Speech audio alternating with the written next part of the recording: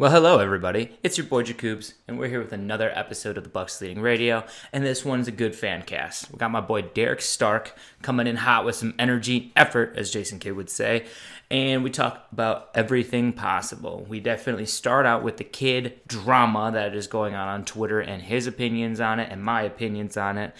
And then we kind of just talk about the games, talk about how we feel we've been doing, things are good takeaways, bad takeaways, and we kind of preview tonight's game against the Timberwolves.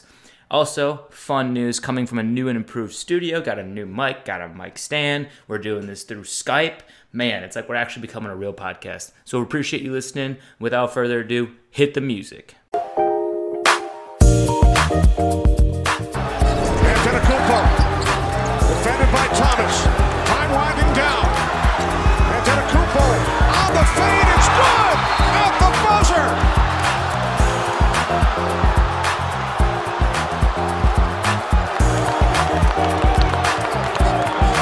The Milwaukee Bucks stun the Knicks on the last second game winner by Giannis Antetokounmpo.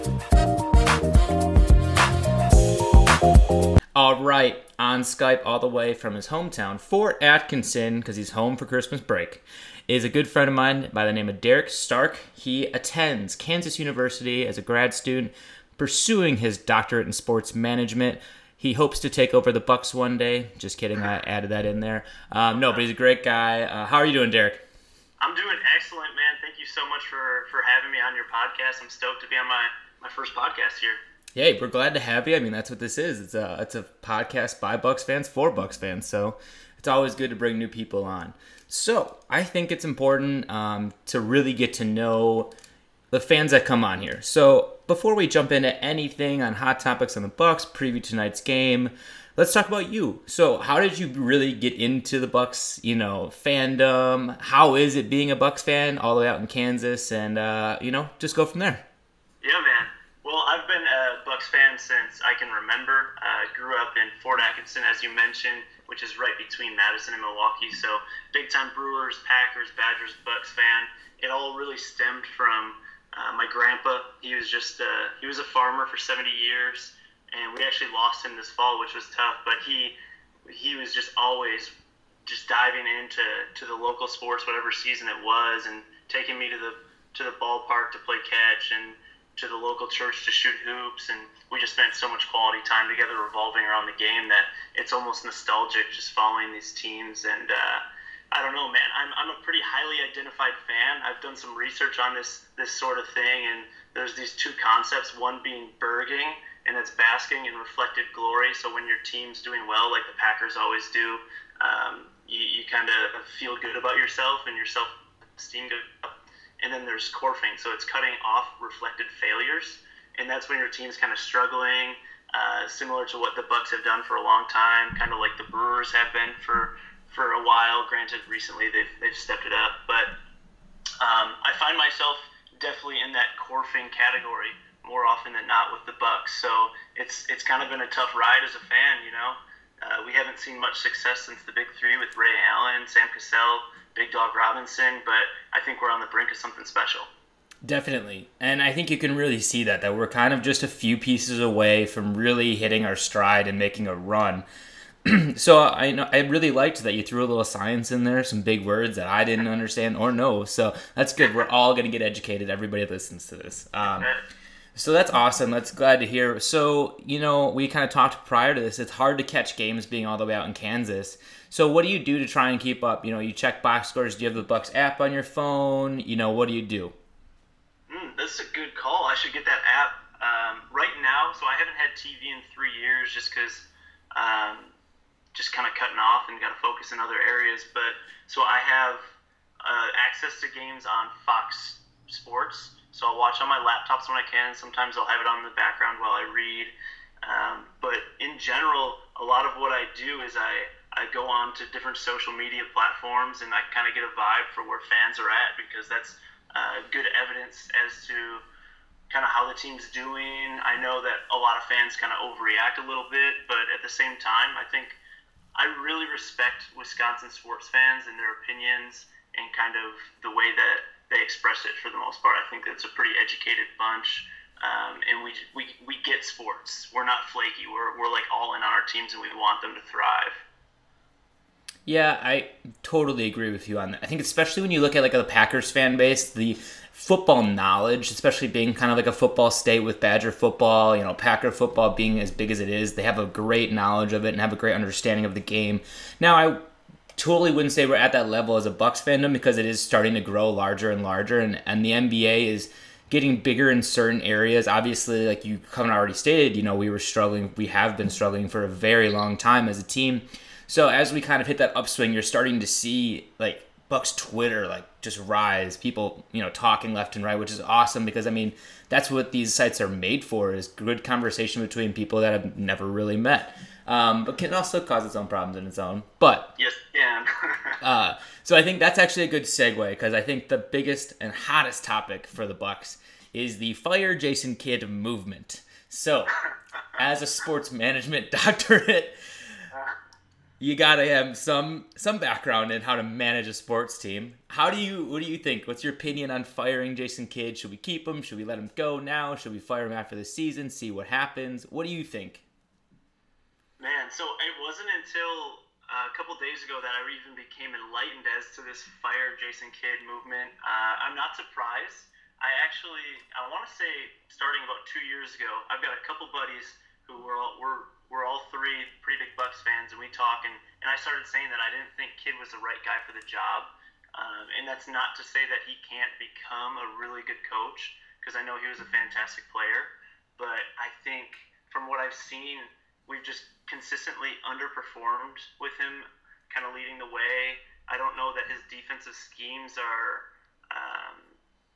proficient in the NBA. It seems like we're a little behind the curve, so as of right now, you got to let this season play out. I would say unless we lose 6, 7, 8 straight, then, get him out of Dodge. But we're about to get Jabari back, which is huge. And I think maybe adding him into the mix can kind of get us over this hump. Because right now we're hovering around the 7, 8 seed, maybe even missing the playoffs with the 76ers kind of coming into their own. So I'd like to see this team at least as a 4 seed, 5 at the worst this year.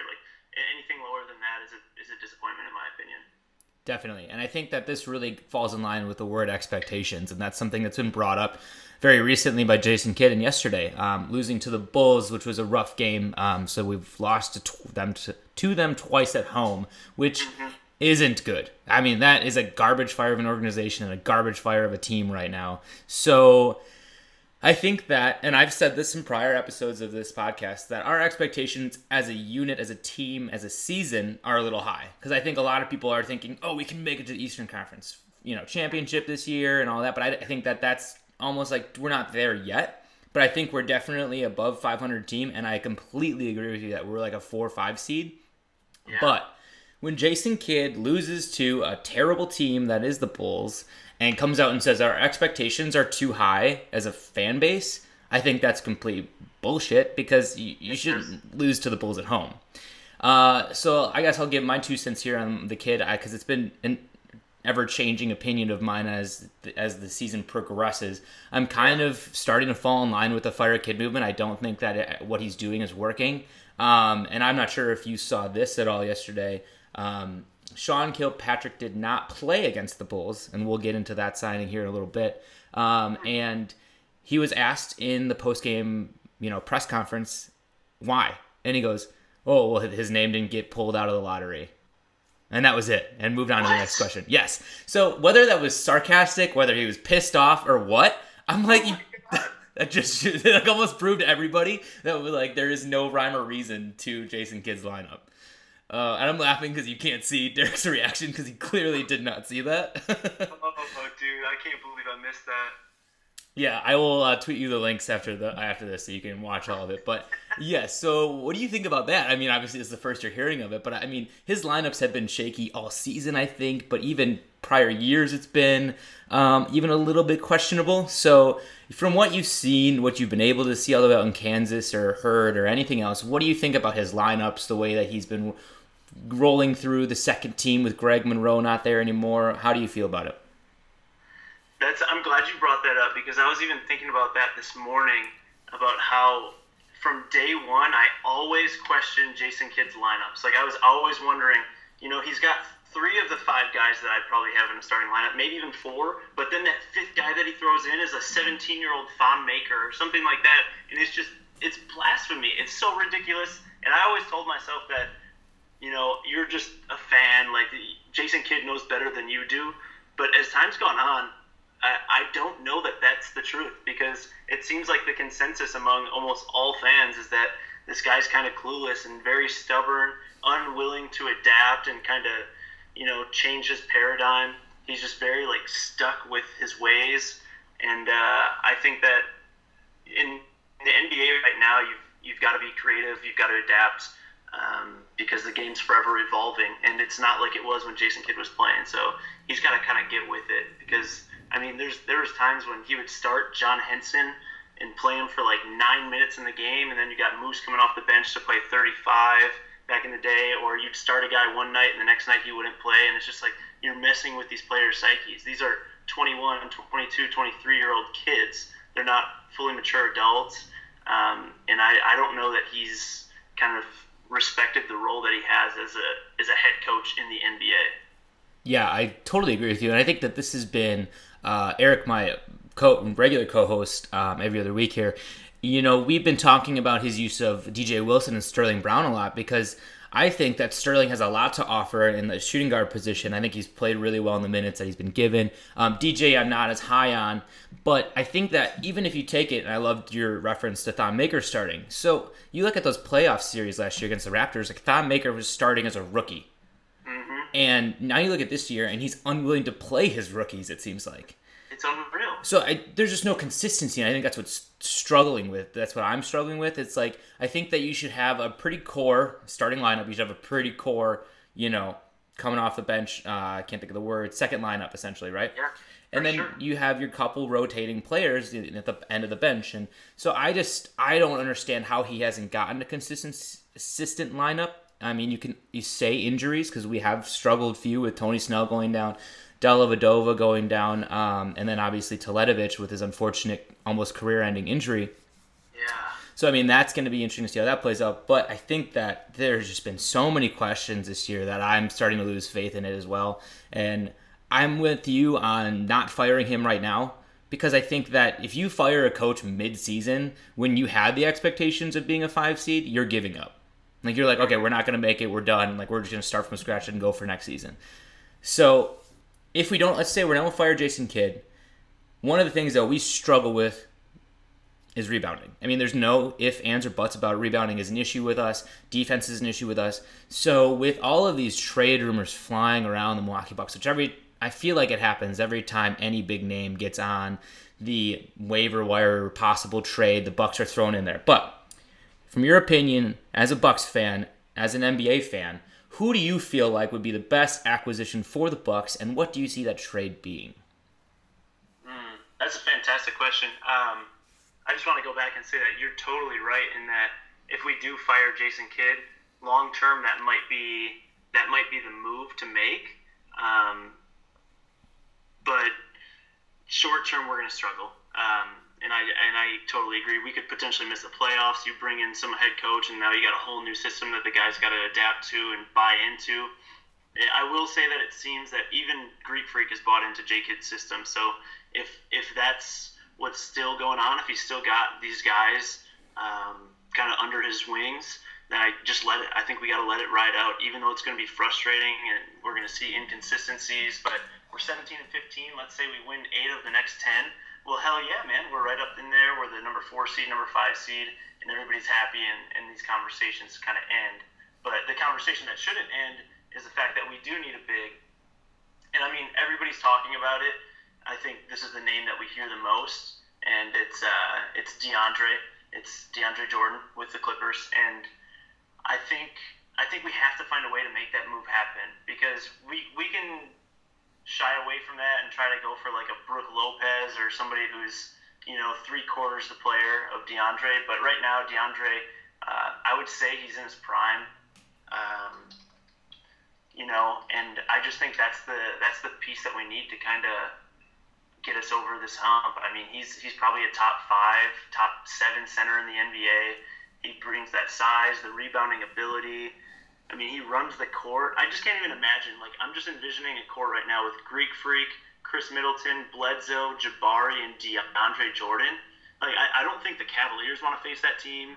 I don't think the Celtics want to face that team. I know the Wizards don't. And then, we'll see what's up with the Warriors. Well, let me throw this at you then. Let's talk money then. Dollar bills. It makes the world go round. I mean, DeAndre's on a $24 million contract with a player option around the same coming next year. So let's say that we sign him. Even if you were able to dump like Henson's contract or Dellavedova's contract or even both, and you're hoping to re-sign Jabari Parker, where does that money come from? And this is kind of the issue where I feel like if we do make the trade for DeAndre, because I think the only way that we do trade for him is if he agrees he's going to at least pick up his player option or re-sign with us to a smaller contract. Yeah. How do you see, or do you even see us re-signing Jabari, or are we kind of just doing the old dust the hands off and call it a day? Yeah, that's a good point. And from what I've heard, Jabari actually kind of looks like his old self, and he's really performing well in practice. So I don't want to write off Jabari, but you have these windows in professional sports, and to not try and make the most of them, I think is something that we've seen with the Green Bay Packers, for instance. It can be incredibly frustrating, and the next thing you know, that window's gone. So I say just go for it this year. Let's see what's up. I know Greek Freak's still going to be around for a while, and hopefully for his whole career, but you don't know. You never know. We got Malcolm Brogdon. We got a Bledsoe who's in his prime. Chris Middleton's arguably in his prime. Like, this might be the time that you swing. You swing for the fences. So I think, obviously, we want to get rid of Delly and get rid of his contract. If we could find a Henson buyer, that'd be nice. But, maybe Jabari sticks around for a cheaper deal.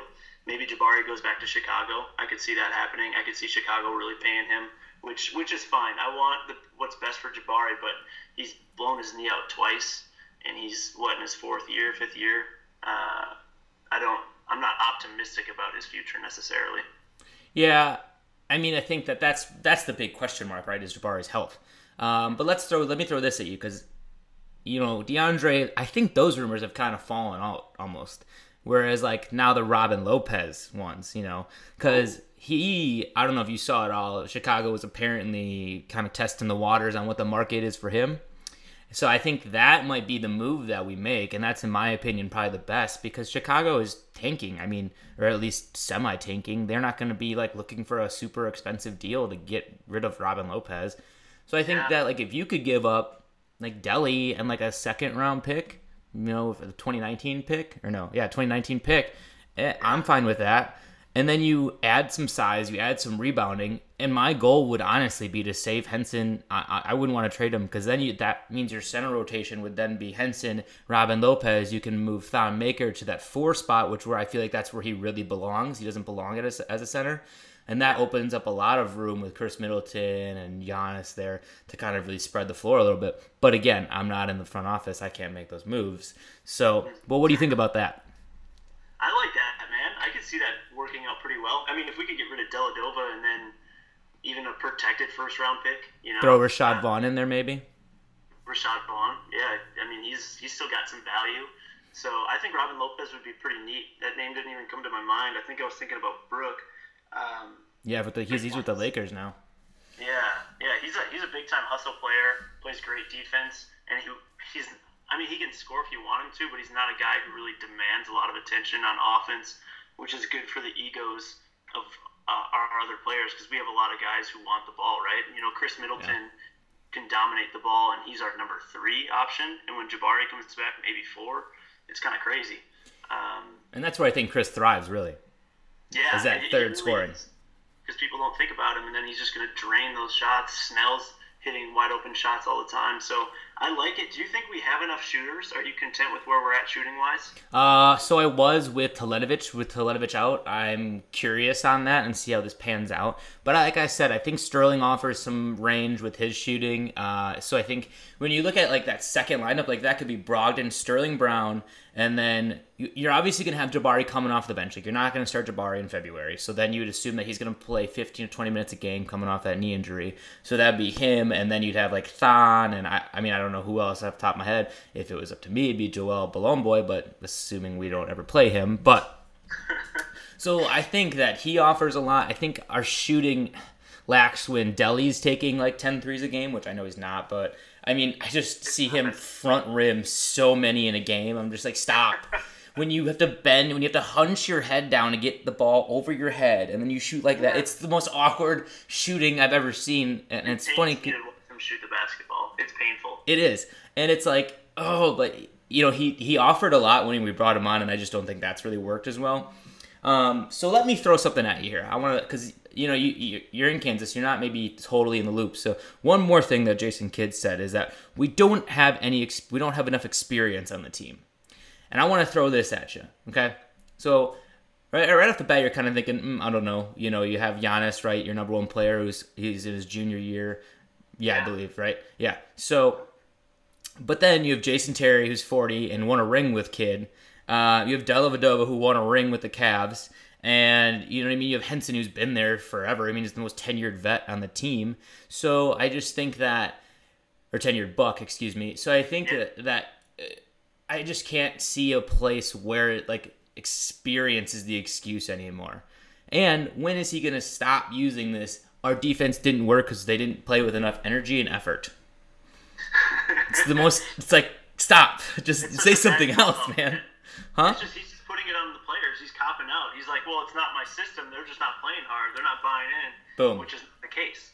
Yeah, sorry. I mean, we already talked about Jason Kidd, but that just brings it up to me. Okay, so let's move on from that. So what did you think about that Kilpatrick signing? Because, I mean, that was kind of an out of nowhere, holy crap, the Bucks made a move. What happened? What's going on? Everybody kind of was scrambling to do some research. So what did you think about that?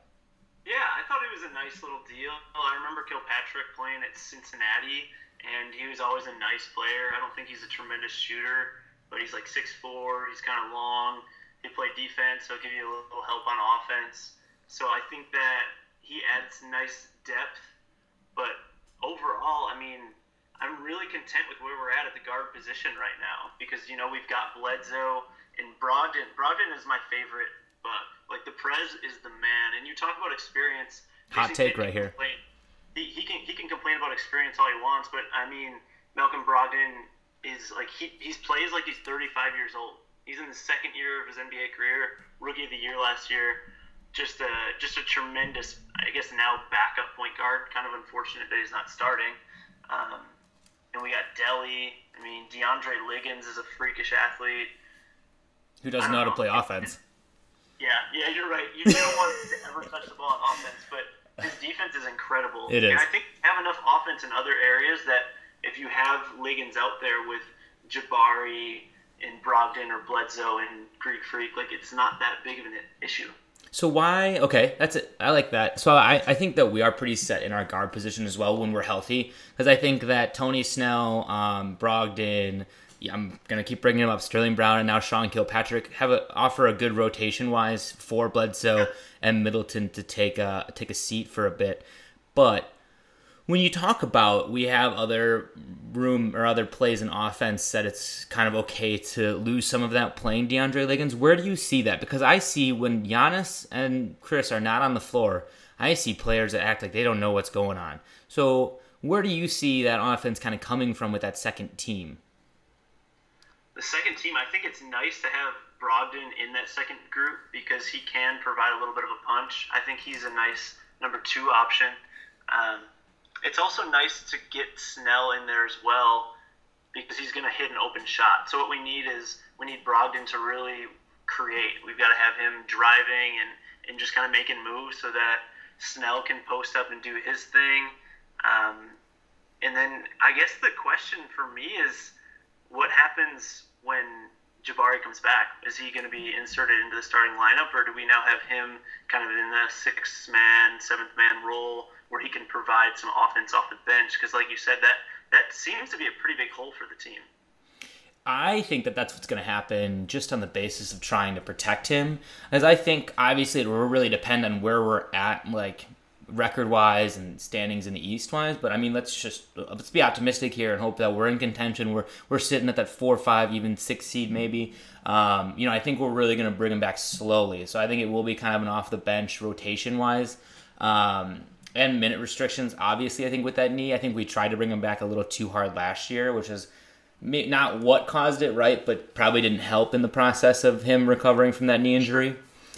So I think that when he comes back in full swing, it'll be interesting to see how that plays out and if we're able to acquire some things. But I really like him coming off the bench almost because it offers us, and this maybe isn't the greatest example, but like an Oklahoma City Thunder where you have Russell Westbrook, Carmelo, and Paul George.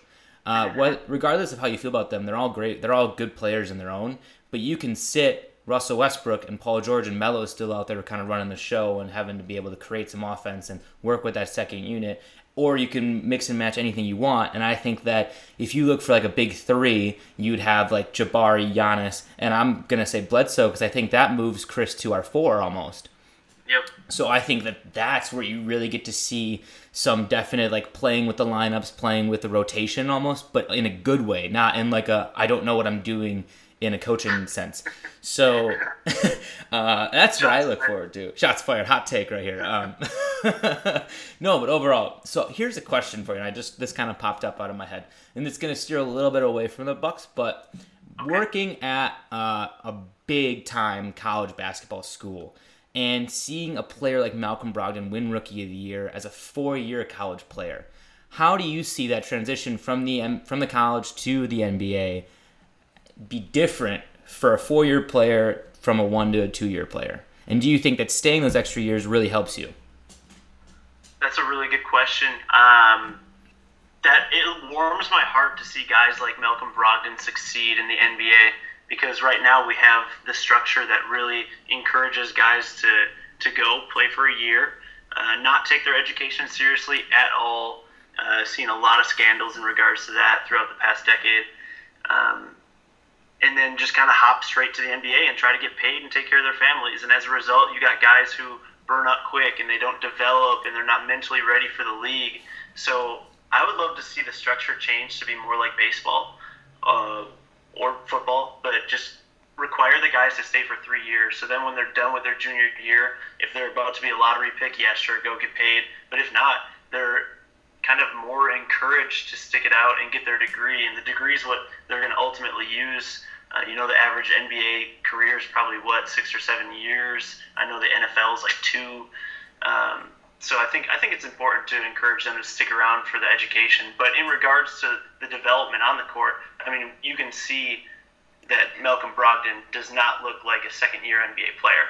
The 4 years that he spent with Bennett at Virginia, they're invaluable. He developed into an NBA-ready player. He was ready to be a starting point guard essentially for the Bucks last year, and it just goes to show what time can do. And yeah, I guess he's probably 25 now. He's a little older, but he's still only 25. We could still have this guy playing for our team for another decade. So it's pretty special and just a wonderful, wonderful pick by our front office. I know that I was incredibly stoked when I saw we grabbed him and surprised that he was still available at that point. Well, I don't know why, and this was an interesting thought I had, is that people almost stray away from 4-year players. I don't know why that would be, or teams, I don't know. But I just, that brought up to my head because I think you see that a lot where it's like Wiggins, let's say, who came out same year as Jabari and hasn't really lived up to that potential that like he really thought, everybody thought he was going to be as good as he was.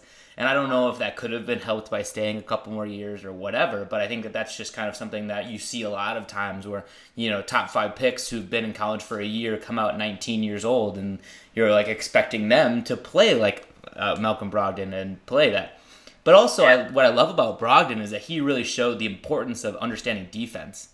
Because if you can come out and you can score 30 points a game, but your plus minus is -5 because you don't know how to play defense, doesn't help us as much as coming out, shutting down one guy, and then it's 4-on-4, not 5-on-5.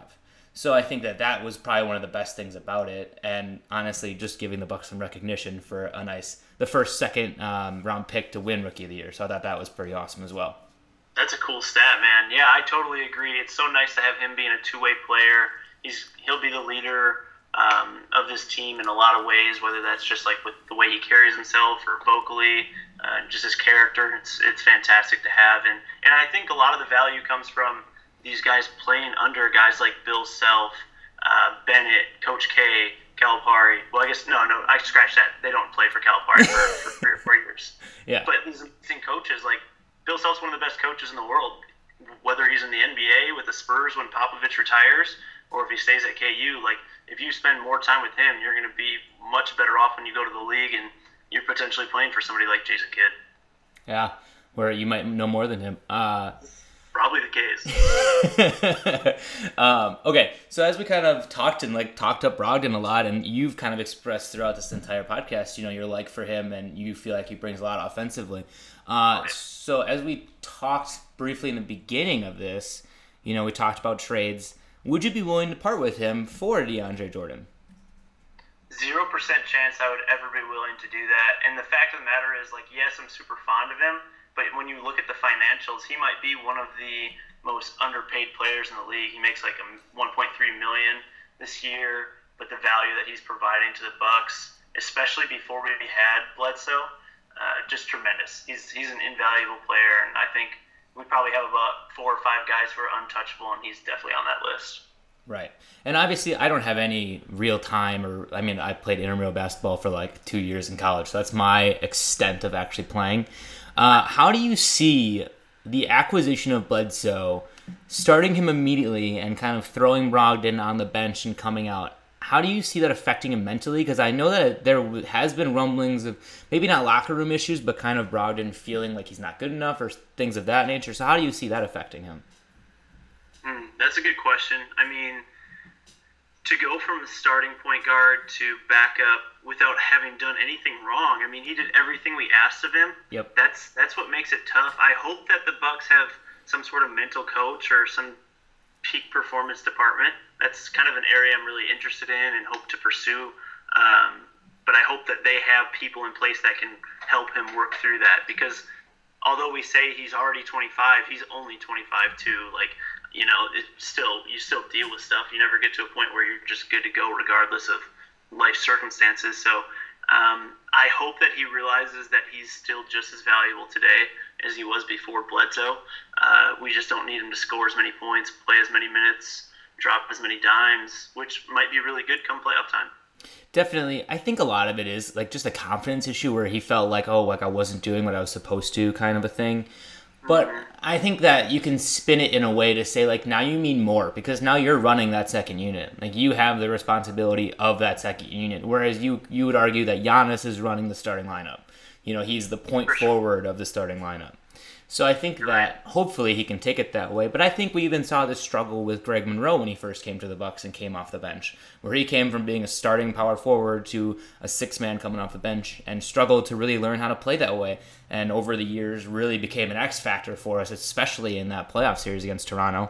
So let's hope that happens and Brogdon just doesn't fall off, kind of like. Yeah, that'd be wonderful. Yes, exactly. So any things that you wanted to bring up? I kind of ran through my list here. What did you have want to talk about on your podcast debut? Well, I didn't really have anything more than that, man. I guess maybe, what do you think? How's the season going to play out? Where are we going to land seed-wise? Are we going to finally win a playoff series? Like, I want to know what you think. Oh, shit, man. I said before the season even started we were going to be a 500 team, so I'm sticking with it, and it's looking more and more right. And I said it from the get-go. I've said we were going to be a 500 team, maybe just barely over, because I think that was the problem and that was with the unit that we had prior to the season. So with Bledsoe, I think that definitely improved our chances. But we also obviously lost a lot when we lost Greg Monroe. So I think that there's definitely some give and take with that. But like I said, without any other moves currently, we're going to be a 500 team. And I just base that on sometimes poor coaching, and also just inexperience. And I'm going to say that even after I just ragged on Kidd for that. But I say that because we really showed it in that playoff series against Toronto, where we had like 20 turnovers on that game, and we looked really young. And so I think that could also be because we were starting a Thon Maker and Malcolm Brogdon and Giannis. So now that we've added some age and some experience with Bledsoe, and I think Henson in the starting lineup is a much better idea, and playing him a few more minutes, even though he isn't always the best center. But I think with what we have, I think he offers the most. I think that we're going to make the playoffs, whether it's in like a 5 seed, which is where I would like us to be, or a 6 seed. We'll see. I don't know if we have it in us to win a playoff series yet with the unit that we have. I think that when you have to play Giannis 41 minutes a game, Chris Middleton 40 minutes a game, and then now Bledsoe's playing like 38, that's not sustainable over a 7-game series back to back against like a Cleveland team, because they're not going to be number one because Boston's got that locked and loaded. Yeah. So I don't think that this is the year. I mean, unless we acquire a few more pieces and maybe make some changes from just a scheme perspective or even a rotation perspective. Do you agree with that, or what do you think? I agree. I'm a hopeless optimist, so I've still got my eyes set on that 4 seed. I really would like to be in the top 4 with home court advantage. I agree we got to make a move. Whether that be like a sharpshooter, like a Corver, just somebody that you can really rely on to hit a big-time late shot, although I guess Jet could be that guy.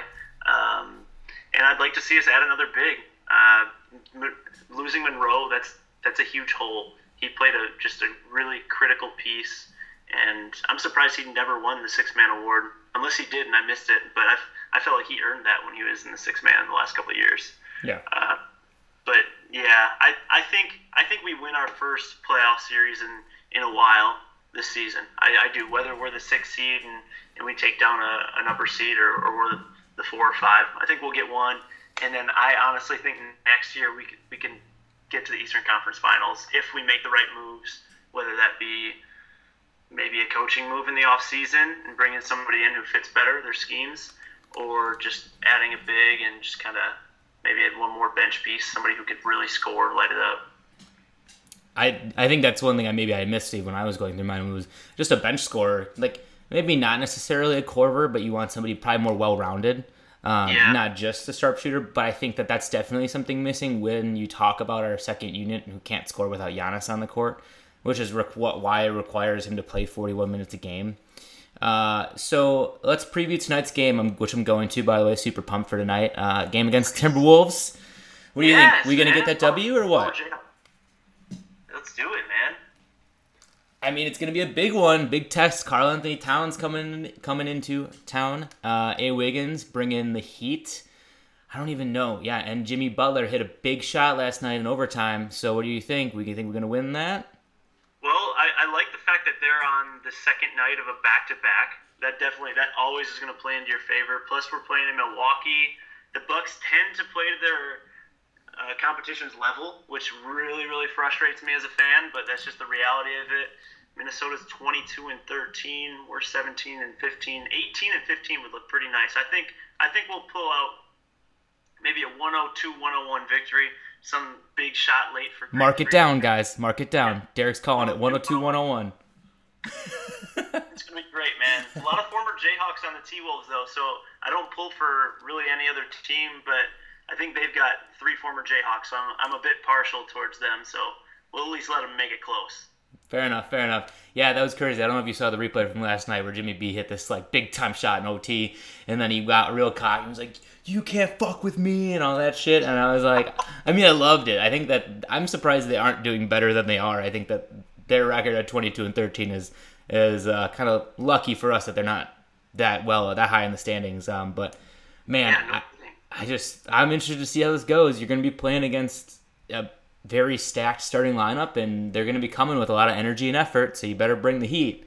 But I'm really glad that you said something that I forgot to bring up in our earlier conversations, was playing to our competition's level. And I think that's the biggest issue when we lose to the Bulls, because we end up playing like them, and they're better at playing as themselves than we are. So I think that if we can just play to our level every single game, we did against the Cavs. Like the Cavs game where we beat them, which was part of the reason why losing to the Bulls after that was so much harder to think about, because you're like, we just beat the Cleveland Cavaliers with LeBron James, where Giannis literally stole the ball from him to win, to then lose to a shitty Bulls team because Nikola Mirotic can't miss a three-pointer, and him and Bobby Portis are apparently best friends now after he knocked him out. So I think that's where like that comes from. But I really hope that that's one thing that we can figure out as we go forward through the season, is how to play to our level, play to our strengths, and not fall into that, I would call like a defensive fighting mode where you're playing to them and letting them punch as you respond to that, where we throw the punches and let them respond to us.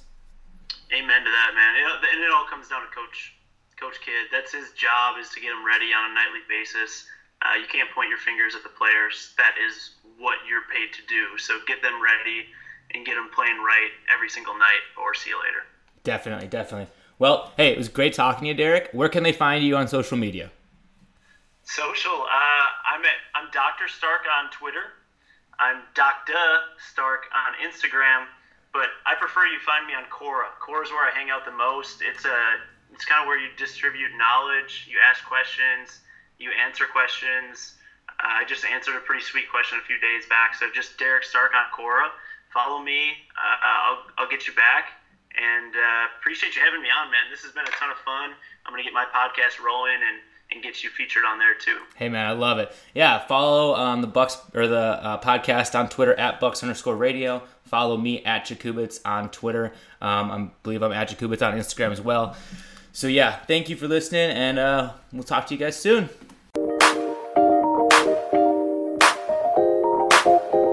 All right. Thanks again for listening. We really do appreciate it. So please tell your friends about us. Share our stuff on Twitter or on Facebook or on any other social media site that you find. If you don't agree with us, please, tweet at us, DM us, talk to us. Like, that's what we want this to be. We want this to be an open conversation for all Bucks fans, because we're all in the same boat, whether we disagree or agree. So thank you again. Like our stuff, share our stuff, and that's all I got for you. So we'll be back again this weekend prior to the new year. So thank you, and we look forward to talking again. Peace.